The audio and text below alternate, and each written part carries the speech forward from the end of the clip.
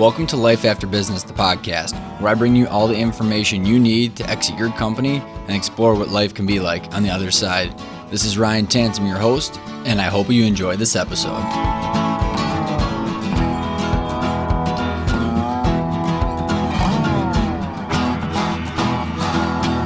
Today's story is about an attorney that sold his firm for 1x revenue with cash up front, and he got to keep his receivables.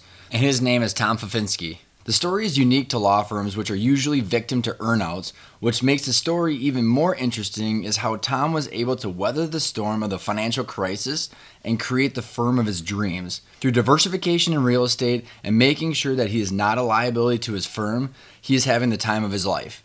Tom and I were able to talk about how he made sure that he was not the sole focus of his law firm and how diversification and financial stability outside of the reliance on your company allows you to make better decisions that are not tied to your emotion and not tied to your ego of making the biggest W-2 you possibly can. Besides selling his first law firm for over 7 figures, Tom is co-founder of Virtus Law. He's also heavily involved in nonprofit. He is the peer group facilitator for 2 allied executive peer groups. He also hosts peer groups for attorneys on showing them how to systematize their law firms like he has learned in the past.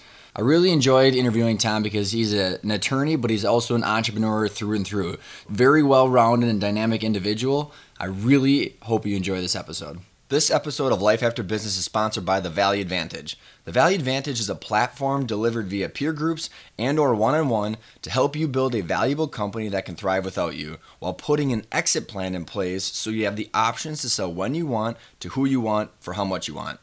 You're able to manage the business by the numbers, work in the business as much or as little as you want, and you fully understand how the business impacts your personal financials. If you want to know more, check out the show notes or the website. Good afternoon, Tom. How you doing?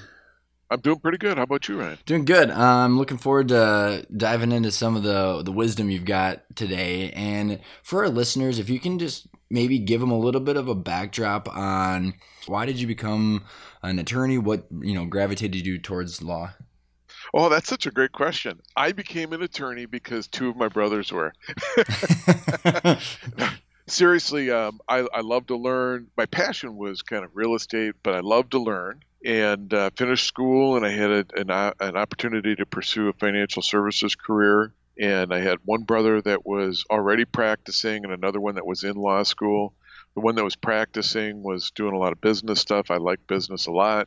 So I thought, you know what? Worst case scenario, I end up with a law degree and not practicing. I'm going to give it a whirl. So I pursued the law degree. I graduated 13th in my class, and the class wasn't just 13 members. I think it was, I think there was 90 something or 100 or something. But in any event, I came out in 91, and 91 was a really bad recession when the first war in Afghanistan or Iraq started. There was kind of a deep recession, and hiring kind of froze.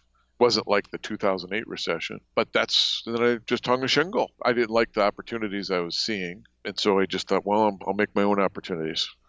So let's dive into making your own opportunities. So did you start your law firm right after that then? So you decided to go out and kind of be your own individual attorney, or what was the progression? I did. Yeah, I was in this meeting with a guy who was interviewing me to be a collections attorney at about 60% of the salary, where I just gotten a job offer in-house. I didn't want to be in-house, so I wanted to be out in the private sector. He wanted me to be a collection attorney, and I just thought, you know what? I'm not going to do that. So I just got out, walked into the lobby. I called my wife on a payphone, because that's back when payphones were around.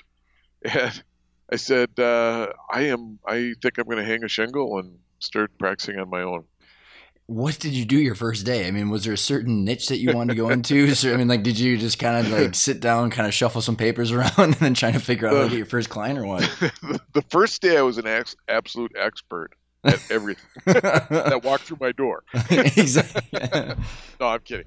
I had a few months leading up to it where I was thinking about it. So I kind of had things planned out. I started on May 21st. I was admitted to the bar the Friday before, and I had worked out an opportunity to be in an office share arrangement with a bunch of older attorneys. And when I say older, they were 8 or 9 years to 25 years older than me. And what I did was, and there was probably 25 attorneys there. And what I did was I told them that I would do anything they wanted me to do at a very discounted rate. So they started sending me work. And some of the work was a direct referral, and I would work my tail off for them. Some of it was a direct referral. Some of it I was actually working for them, and then they would increase the bill rate to their clients, I suppose. But it was fantastic. I joined the lawyer referral service where they would send you referrals. People call in looking for referrals, and ended up trying my first case 6 weeks out of into practicing law, which is really cool. No kidding, huh? What was the subject? It was a commercial unlawful detainer action. So I was representing a bank who was referred to me by a collection agency. They had paid the rent, and they were claiming there was something wrong with it, the space, that is. And so we had this 2-day trial. It was really cool. And right before the verdict came in, they said, okay, we'll pay the rent. And so they paid the rent. And during my closing argument, I had told the judge that it was my first trial. And she said, wow, wouldn't have guessed that. You did pretty good. So I said it when they said we're taking the deal. I said, okay, you just got to tell me what was the decision going to be. And they told me I was going to win. I don't know. They probably were just teasing me.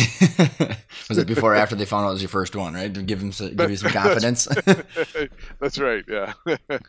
So I did that, and I actually ended up getting some very good clients from the lawyer referral service and from these other lawyers. And my first year, I actually did really, really well. And a buddy of mine I kept in touch with after law school, and when we talked about doing something someday, he said, I think you should stay out on the private sector. And I said, okay, I will, but you got to join me. He was at the fourth largest firm at the time, and people say I got guts. This guy left a job at the fourth largest firm in the state and partnered with me, and we practiced together for about 10 years. That's awesome. So I'm curious how, when you're doing partnerships like that and you're valuing businesses, and because you do a lot of M&A work in your current practice, when you're partnering up with an attorney like that and you're ready to go in and build a firm, so how do you value the firm? How did you determine who was going to do what? Like, what was kind of the conversations you were having with him? Well, he's a brilliant guy. And so he really brought a notch of credibility to what I was doing. I was pretty good at generating business. He was too. And so we did and this is before I had children. I was married, but it was before I had children. And so we just kind of worked around the clock. We were one of the first to bring technology, or not like we were cutting edge or anything, but we brought technology into our practice. So we were using computers when people were still using memory writers, which were typewriters that had a short memory. So, we did have some advantage from a technology standpoint. But we pretty much did whatever. We had so much fun. Anything that came in through the door, we'd sit and strategize about. We didn't have to build that much time to make it worthwhile. We work 12, 14-hour days and probably bill 7. So were you guys 50-50 partners then, or because? Yeah, we were. Okay. Yeah, I tried to get 51%, but he said no. Hey, you're both negotiating. You got to go for it. So then you guys worked together for a decade, and what was the growth like with the firm? How many people did you have, and where did you guys like to practice in the different areas? Yeah, I happened to migrate towards real estate early on, and I think it was just because I was interested in it. People see that you have that interest. They send you work in that area, or they hang out with you and that type of thing. He was a bankruptcy attorney. He did debtor reorganizations for commercial setting at the big firm that he was at. So he was doing things like companies coming out of bankruptcy and wanting to reorganize. And so he would get referrals from his former firm because he left on really good terms. Okay. And they would send him things that we could do affordably that the others couldn't. And one of the big bankruptcies that he had worked on was a residential real estate developer who got caught in '86 with tax law changes and went through a Chapter 11 reorganization and came out with about $80 million in real estate, and pretty healthy then. So we did a lot of work for that particular company, which really kind of fed into my real estate stuff. So we just kind of did whatever came through the door, whatever opportunity. We were very opportunistic. So if there was something there that we thought we would make money on, then we would seize that opportunity. We pursued one piece very opportunistically that turns out neither one of us were passionate about it. We built a team around it. Our growth went crazy. We almost had 30 attorneys at one point, but we were doing things that neither he nor I were passionate about. And one of the opportunities that led to a bunch of that activity was from a business lead that I had, so it was credited to my side where I could control it. And I had made a decision that I didn't want to do it anymore. It's just I wasn't happy with it. What was the stuff that you were chasing that you weren't passionate about? It was high volume litigation, high volume, low value kind of treadmill litigation, assembly line type stuff. And we had a friend of ours from law school that we hired that kind of ran it all. And turns out that the referral source for the work was corrupt. And so it really put us into a kettle of fish. You know, when you swim in a kettle of fish, eventually you start smelling like a fish. Well, we weren't fish, but we sure started to smell like it, and it just really killed our passion for what we were doing. Where were you at when you just had enough? What was the straw that broke the camel's back? One of the competitors in this particular practice area were just vicious, and they had initiated an ethics complaint against me, and it resulted in nothing. But I remember sitting in my kitchen with my wife saying, if I have to do this for 6 more months, because I really turned into a manager of 4,000 files. You know, it was just overwhelming. I didn't do any of the actual work, but I just managed it all. And then I did the stuff that I really liked myself. And so I remember saying to my wife, if I have to manage this stuff for 6 more months, I don't think I'm going to be a lawyer. I don't think I'm going to enjoy it anymore. So because it fell on my category of the practice, I was able to control its destiny. And I went into my partner. His name was Tom as well. And I said, hey, Tommy, I don't want to do this anymore. And he's like, don't do it. It's your call. So the termination of that practice area led to, and I found places for all those cases to go. And I found places for all the people that were working on those cases to go with them. So our firm went from about 28 to, I think, 12 overnight. So how does that work, when you've got a partner that you're 50-50 with, and how do you split that up? I mean, how did that impact both of your guys' pocketbooks? I mean, what did that do to the firm? Yeah, so the great question, Ryan. The way we were a pure profit splitting partnership, 50-50 until 98. And then in 98, we went into a modified version. And the modified version was if you brought in the work, you got an origination fee. And that origination fee was X%. So there was a big incentive for us to bring in work through the door. We hired a business manager whose job it was to make sure that the firm was profitable after paying the origination fee. And it continued to be like 10% profits or whatever, but it wasn't like the profits from before. So when I made my decision, it did affect him a little bit, maybe 5 or 6% of the gross revenue, but it really had more to do with what happened to my side. Mm-hmm. And so he's a great guy. We treated each other like gentlemen. I'm proud to say we broke up in 2002. We always treated each other like gentlemen. And so he's like, hey, if you're not happy with it, don't do it. And so in 2002 or 2001, I found the place for all of these cases to go and for most of the employees to go. I think there was one employee that I wasn't able to find a job for. And I just said, I'm never doing that again. So at that point, did you actually leave the firm? Like, did you guys split ways? Or how did that work from the moment that you had the conversation until you're split up? What was the time frame and like what ended up actually happening?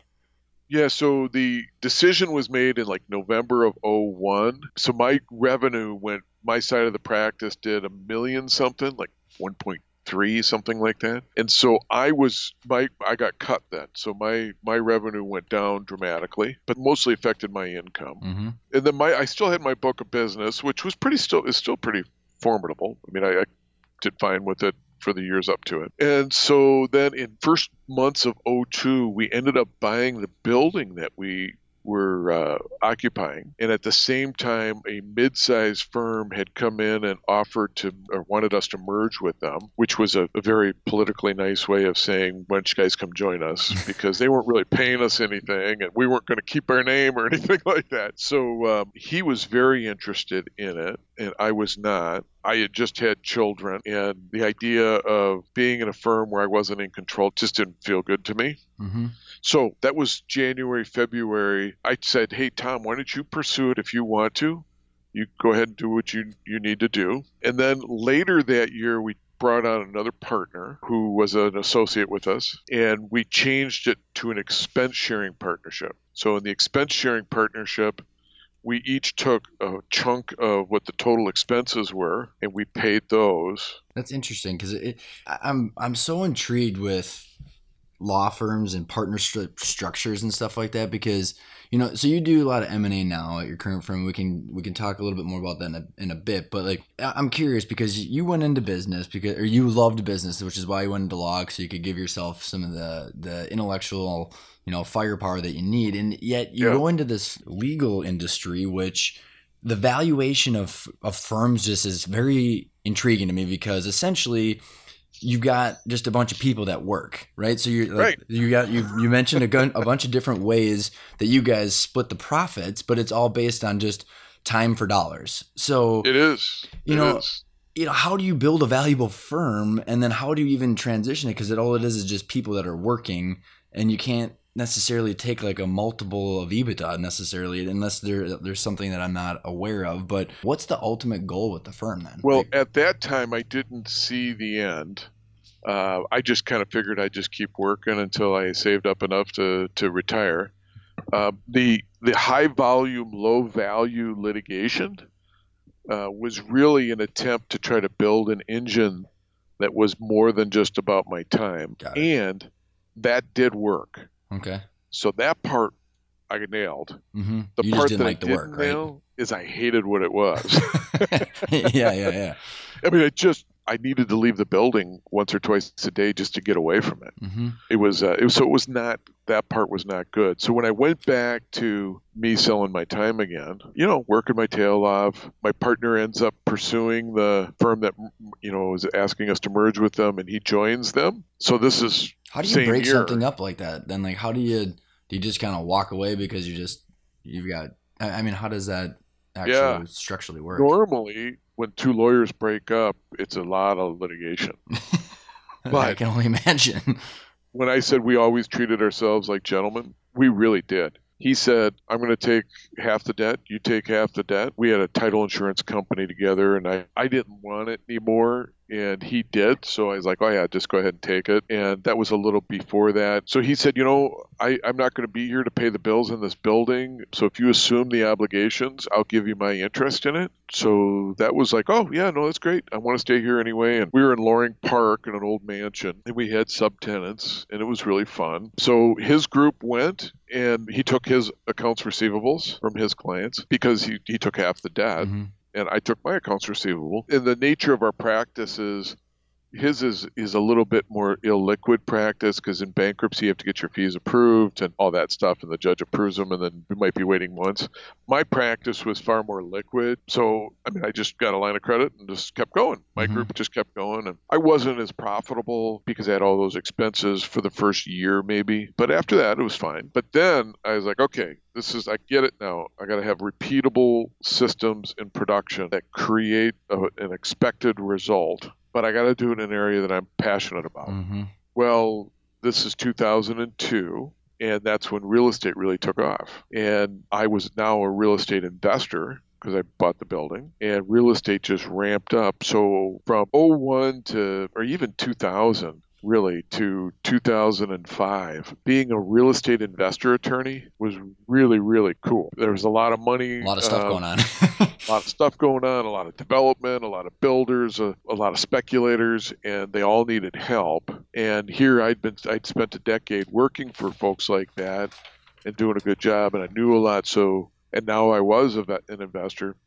And so I got a lot of work during that phase. So about an hour and a half before the real estate high, before the residential real estate market took a turn, I would say it took a turn in the latter part of July 2005, right after the spring markets and all that stuff had started to turn. Well, that's when I had sold. And I didn't sell because I was some brilliant guy or anything. I sold because, well, it started with my daughter. You got time for a little quick Yeah, I want to hear. Okay. So what was going on was I'm working around the clock because I am now the business manager too. I am also the sales and marketing guy. I am also the production guy because all of that went away when I killed the big giant practice that I hated. Mm-hmm. So I couldn't afford to have all those things. So now I am working. When the printer goes down, they came to me. Tom, what do we do with the printer? Not kidding. I mean, I was doing everything, proving all bills that went up, signing all checks and all that stuff. And I worked downtown near Loring Park, or in Loring Park, and I would stay down at the office until the evening rush hour ended. So I would leave at around 6:15. So I was never home for dinner when little kids have dinner, which is like 4:30. Mm-hmm. So one day I was going to be home, and my daughter was setting the table, and she said, my daughter's name is Natalie, and she said, "Who's this for?" Oh my gosh. I know. Heart crushing, huh? Oh my gosh. Those three words absolutely rocked me. My wife shared it with me with the idea of, you might want to try to, my wife was stay at home at the time, you might want to try to be home more often. But I mean, it was like Mike Tyson clocked me with an uppercut. And what was this around the '05 time frame? This was '04, Okay. yeah, later '04. So putting that many hours in, you're a unique attorney. The fact that you actually know you got to build an engine and build something where you're not trading your dollars for hours or your hours for dollars. Were you building some sort of new engine, or was it just to create cash for the family? I mean, what was the end goal when your daughter asked this question? So the engine, I thought the systems piece, I thought, okay, the thing I got to build are production systems so that the work can repeat. And I could hire lawyers and scale. So I would get my thought processes to the lawyers. They would then come up with work product for me to screen and approve. And so that's the part that I worked really hard on. I did not work as hard on the the finance and administration side of the business, nor did I work on the sales and marketing because, quite frankly, during that time frame, all I had to do was answer the phone. Because it was I mean, such a boom. it was such a boom time. It was so cool. And I did two things. I worked for real estate investors and technology companies, and both of them were skyrocketing during this time frame. I happened to have a lot more real estate guys at the time. Now I happen to have more technology folks. What did you do when your daughter asked that question? Like, how did you go home? How did you face her? And then how did you, what did you think about where you're staring at the ceiling and laying in bed after that? Yeah, it was, it really shook me. My wife and I were married for almost 10 years before we had kids. So I was, 35 years old. And I'm like, God, there's got to be something more to this than just working around the clock. So I just decided I needed to put a plan in action. I'm very much a planner guy. So my thought was I'll sell my building, I'll do a 1031 exchange into an investment property, and then I'll move where I'm not the tenant, and then I'll move my practice to within a few miles of my home. And that's exactly what I did. I put my property up for sale, and Loring Park had taken off, and it was really cool. The value doubled of the building that I had. And I had gotten into the building with no money down because we had locked in a purchase price based on an option with our lease. And so I had no money in, and suddenly I got a mid-six-figure result here. One of the tenants in the building it was a small partnership. They approached me about buying my practice. And that was the first time that I thought about it. I'm like, well, what are you talking about? How would you do that? They were startup, nice guys. They said that they could get SBA funding and that I might have to help a little bit. You can do SBA funding to buy a law firm? No kidding. Apparently, that's what they had told me. They didn't follow through with it. Interesting. I mean, they did. They tried to, but they couldn't get the lending. Mm-hmm. But they said, this is how we value your practice.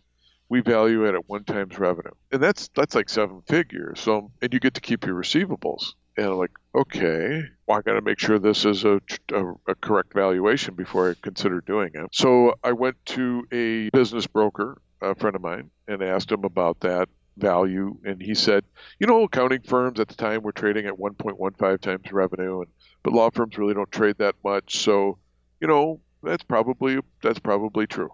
That's, one times revenue is probably about right. So that's how I went about it. So when they came, they went through and tried to buy it. They worked really hard. And then it came, and this is still in '04. The building is selling now. I had secured a lease in a Class A space in Eagan, less than 2 miles from my house. And I had applied some income shifting strategies that we still use for clients to create additional value in the building that benefited the buyer as well. And the building went through, and I had become a tenant. So now I'm a tenant in the building, as is the tenant that's trying to buy me. And I've got a few months to do my tenancy, and then I was going to buy out the tenancy. And then they came back and they said, it's not going to work.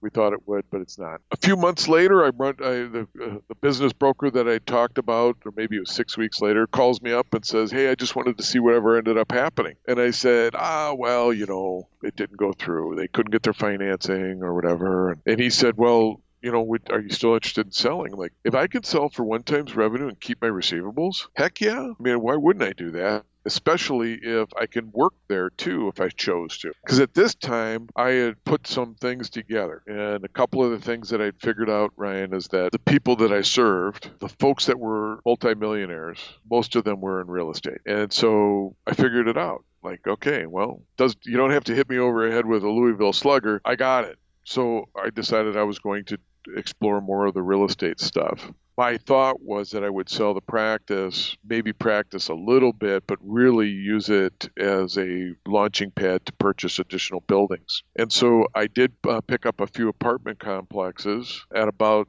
right as I was selling the practice. The broker had a guy that was from a large law firm that was interested, and it was apparently something he wanted to do, and he went through due diligence and pursued it. So in July of 2005, I sold the law practice. I had already sold the building 5-6 months before and replaced it with an office building. And shortly after I closed on the law firm, I bought my first apartment complex.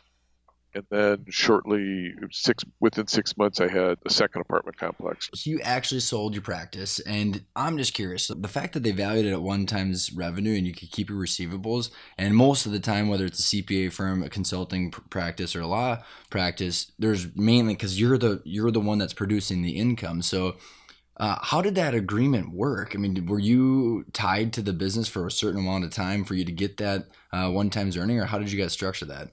Well, it was money up front, so everything was up front. My continued relationship took on a new configuration. I could stay there, and I was essentially a commissioned salesperson. I would get paid for new work that I brought in based on whether I originated it and based on whether I did the work. So if I originated the work and did the work, I'd get paid more. If I just billed time on it and the client paid the billable time, then I would get a portion of that too. I wouldn't get anything for the legacy clients for origination. So all legacy clients went to the buyer. The buyer did not have any plan, strategy, or anything to make contact with all of the clients that he purchased. What the heck? I mean, so is that crazy? Well, yeah. And like, first of all, like there's a lot of different crazy points in that. Where one is like, I'm just thinking if I'm a business buyer, when you're looking at it as an investment opportunity, like why do they want to buy you?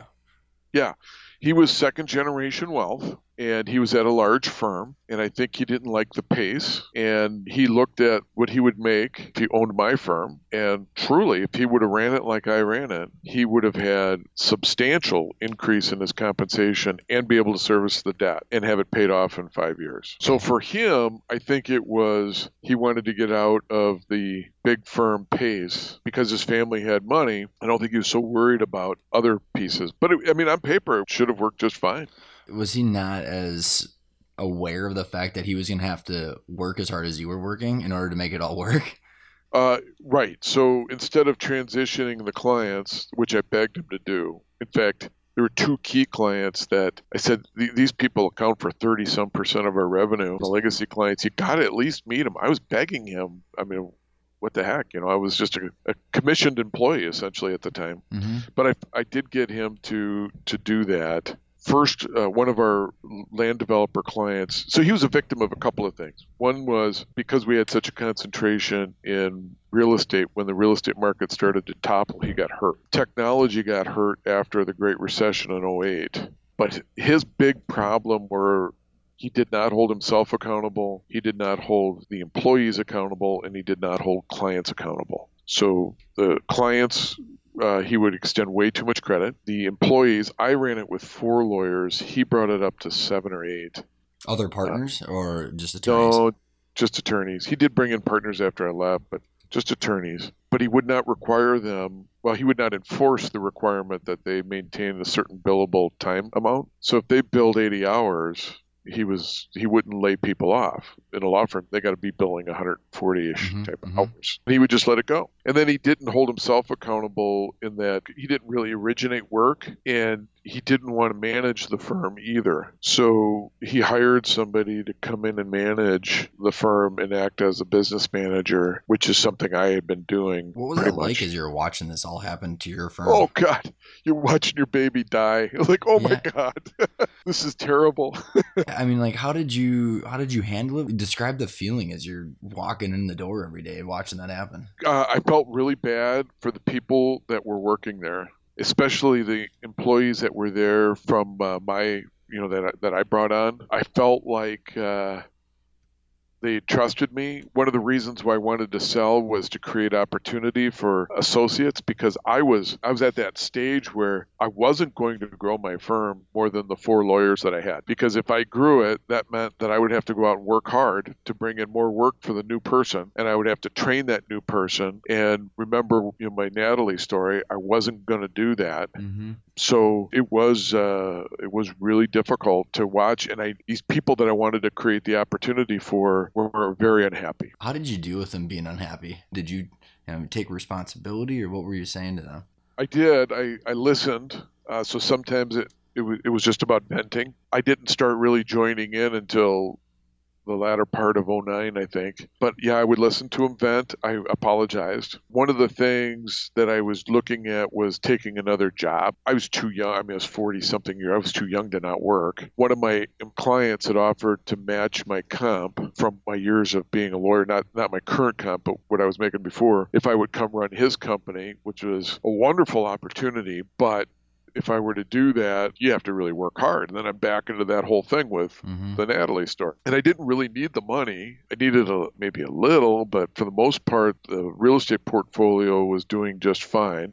I needed enough from the law to replace the property management function that I would have been doing in the real estate stuff. So I needed to make 40 or 50 grand a year, something like that. So I was talking to my peer group about it a lot. And John Palin, who runs Allied Executive, was my peer group director. And he offered me the opportunity to facilitate in peer groups. And so was going to be my exit then.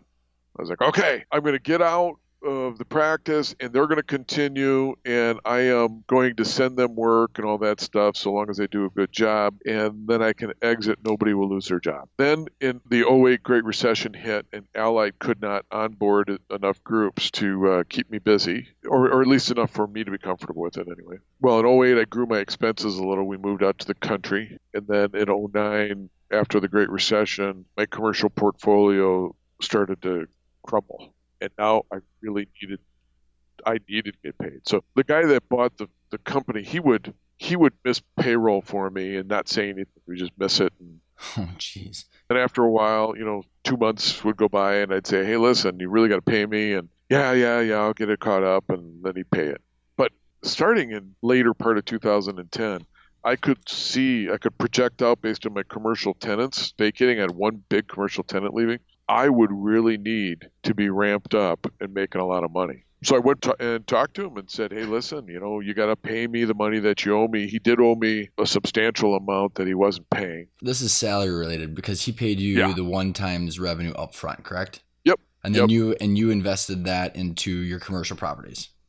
Yeah, most of it. Some of it I didn't. Yeah, I still had some other stuff, but the stuff that he's laid on is the wages for your work that you've been doing and the commissions or the people you've been bringing in.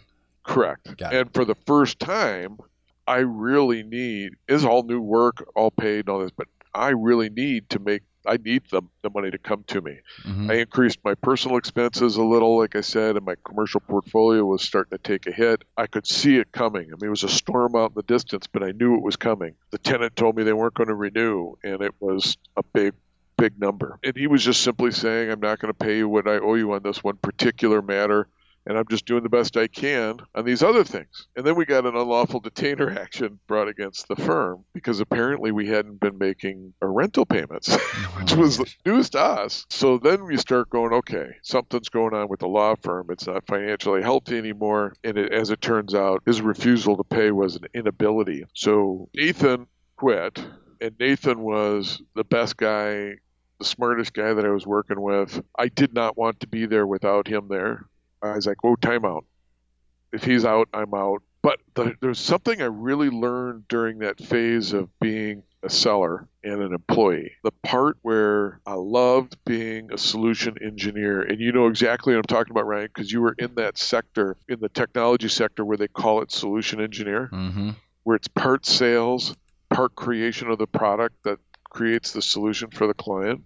I loved it. It was great not to have to worry about the delivery as much as the strategy for delivery. And so what I saw in Nate was the ability to continue that and really do it effectively. So I learned a ton. I actually fell in love with being a lawyer again because I took away all of the finance and administration, took away all of the production issues. And now I could just really focus on creating solutions for clients. And that was when you're an employee, right? Because you're just now out, not concerned with all the back end stuff. Absolutely. It was so great. I worked a reasonable amount of hours. I coached for 7 straight years around the calendar. I coached basketball, baseball, and then a couple times football. It was just so much fun. Was present for everything. I mean, obviously, your daughter asking that major question had a lot of impact, but I mean, did you miss being the one in control and having all the shots being called under your watch? I miss getting my way. I did not miss having to implement my way. So, when you were saying that you get the storm brewing, the financial crisis that is just, I mean, curious on how that impacted your real estate portfolio. You would obviously cash flowing that. You had sold the firm. So you're kind of dealing with a lot of different change at the same time. Yeah. How are you resetting and putting the puzzle back together? With all these things that you'd gone through, what were some of the things that you learned, and how were you going to change them as you were going to plan out the next venture? I could see what was going to happen with the building. My apartment buildings were not doing great. They were doing okay. But I did need to make money as a lawyer. Otherwise, I'd be dipping more into savings. But the need didn't really occur until about late 2010, 2011, and I could see out that far.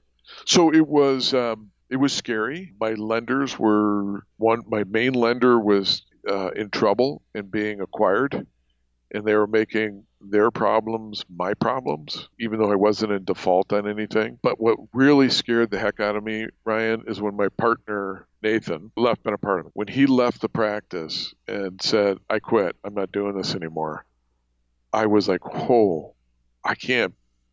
don't want to be a lawyer without this guy around, especially in the environment that I was in. So now going into Virtus, I'm now in it where I don't need the money yet. I'm still 10, 11 months away from needing the money. But what I really need is to keep my life the way that it's worked, where it's still enjoyable and I have life balance and all that stuff. So I've got a lot of runway to do this the right way. So Nathan was a good player in that, where he understood that if he was the managing partner, that we would have somebody handle production, that would be him, and that we would have a finance and administration person, and that I would work on the sales and marketing components, and that we would have this very balanced approach. And as our firm has grown, we've had multiple practice areas where each practice area has its own manager that reports to Nathan as the production manager. It's very intentional. It allows me to do the part that I really like. It allows Nathan to do the part that he really likes. I mean, I'm in love with being a lawyer again. It's about the passion, right? And your ability to find what you like to do is awesome, because it takes a lot of people a lot of challenges to find out that they don't want to be doing what they're doing every day, where they just have their head down and they're grinding away for 30 years and wake up and go, I don't really like this anymore. And I found out it was 20 years ago I didn't like it. Right. Right. And so I do things now that, I mean, I just am in love with. The peer group facilitation is a dream. I love it.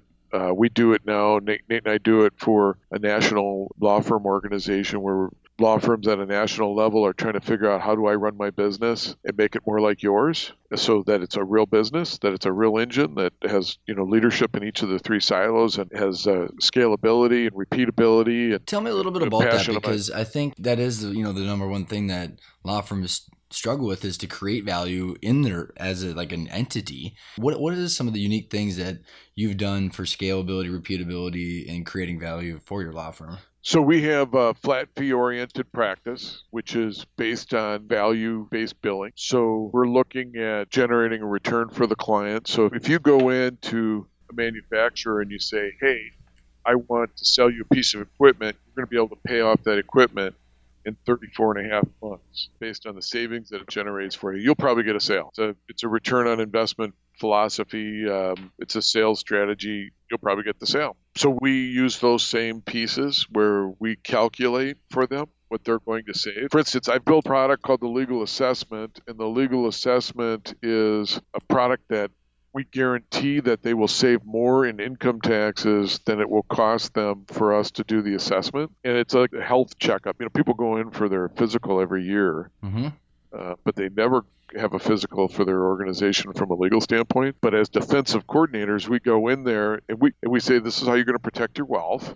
This is how you're going to minimize your taxes. You're spending too much money on insurance, for instance. You don't have enough diversification. You got to harvest some of the wealth out of your practice or out of your business and push it into an investment vehicle, so that when you do have what I had in 2010, where I needed huge amounts of money to keep my portfolio going, you have access to draw upon it. You won't become a liability to your business.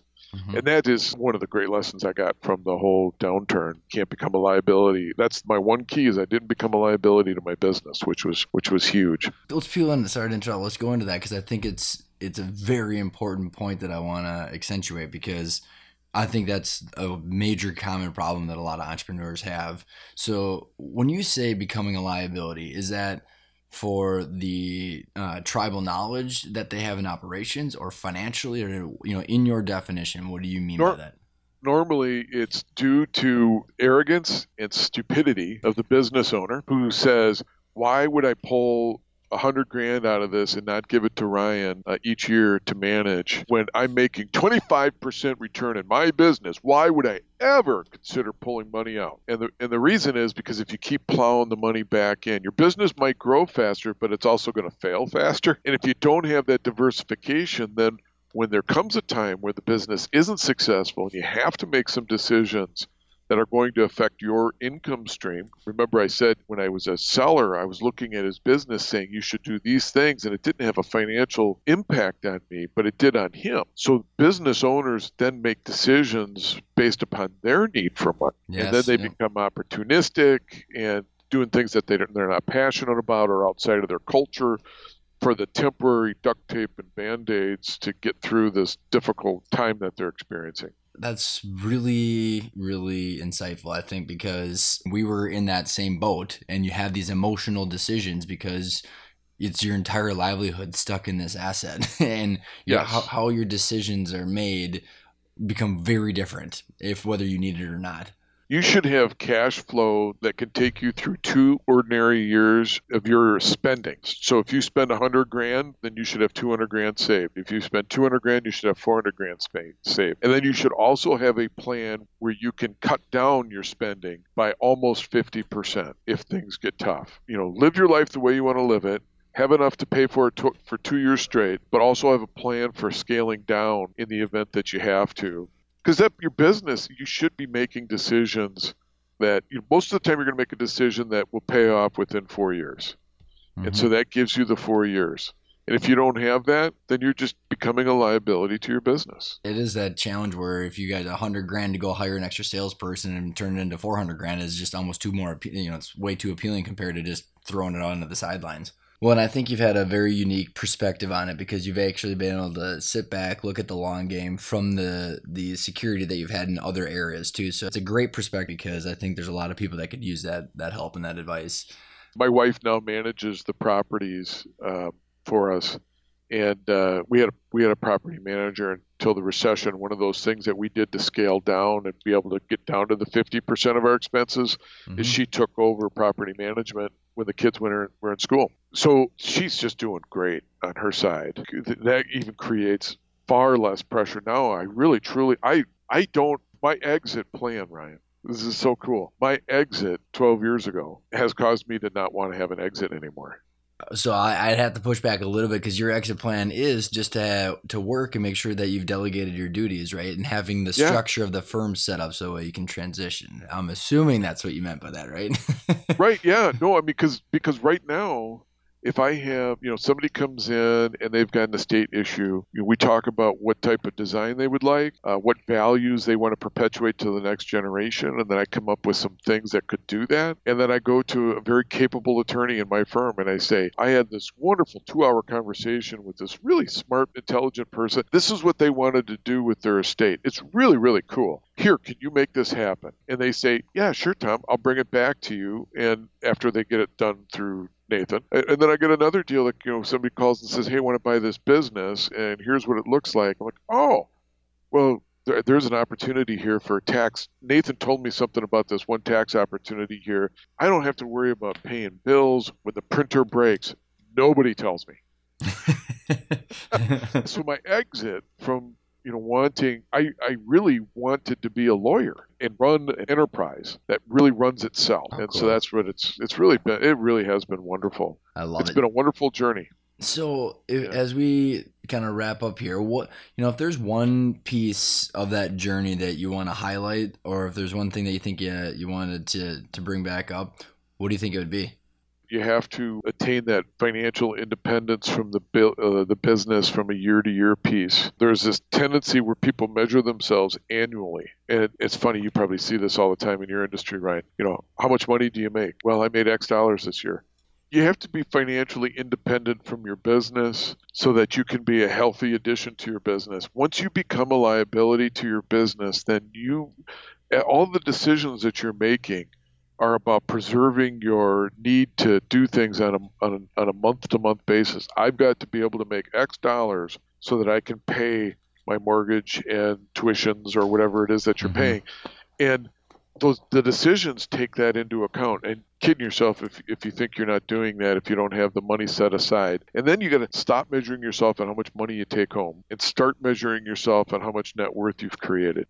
What your W-2 means nothing. You have cash flow burdens that you need to accomplish. You need to make these cash flow obligations each year. You shouldn't try to make much more than that other than what you're going to diversify from. So if you need $100,000 a year and your business is kicking out $500 and you're taking all the money and paying Uncle Sam's portion and spending it even though you don't need to, what you ought to do is you ought to say, I'm going to take that $100,000, I'm going to put it in my pocket, pay my bills and live skinny, and I'm going to take the other $100,000 that I think I need to build my nest egg so I'm not a liability. I'm going to give it to Ryan and let Ryan invest it, and I'm going to take the other $300 and I'm going to stick it back into my business, and that's the thing that I'm going to grow my net worth with, or buy a building affiliated with the business or something like that. I appreciate you being on the show, Tom. I loved the conversations. If there's a way for our listeners to get in touch with you, what would be the best way? Our law firm, 612-888-1000 is a way to connect with the law firm, or you can send me an email, Tom, T-O-M, at virtuslaw, virtuslaw.com. Thank you so much for coming on the show. Absolutely. Thank you, Ryan, for the opportunity.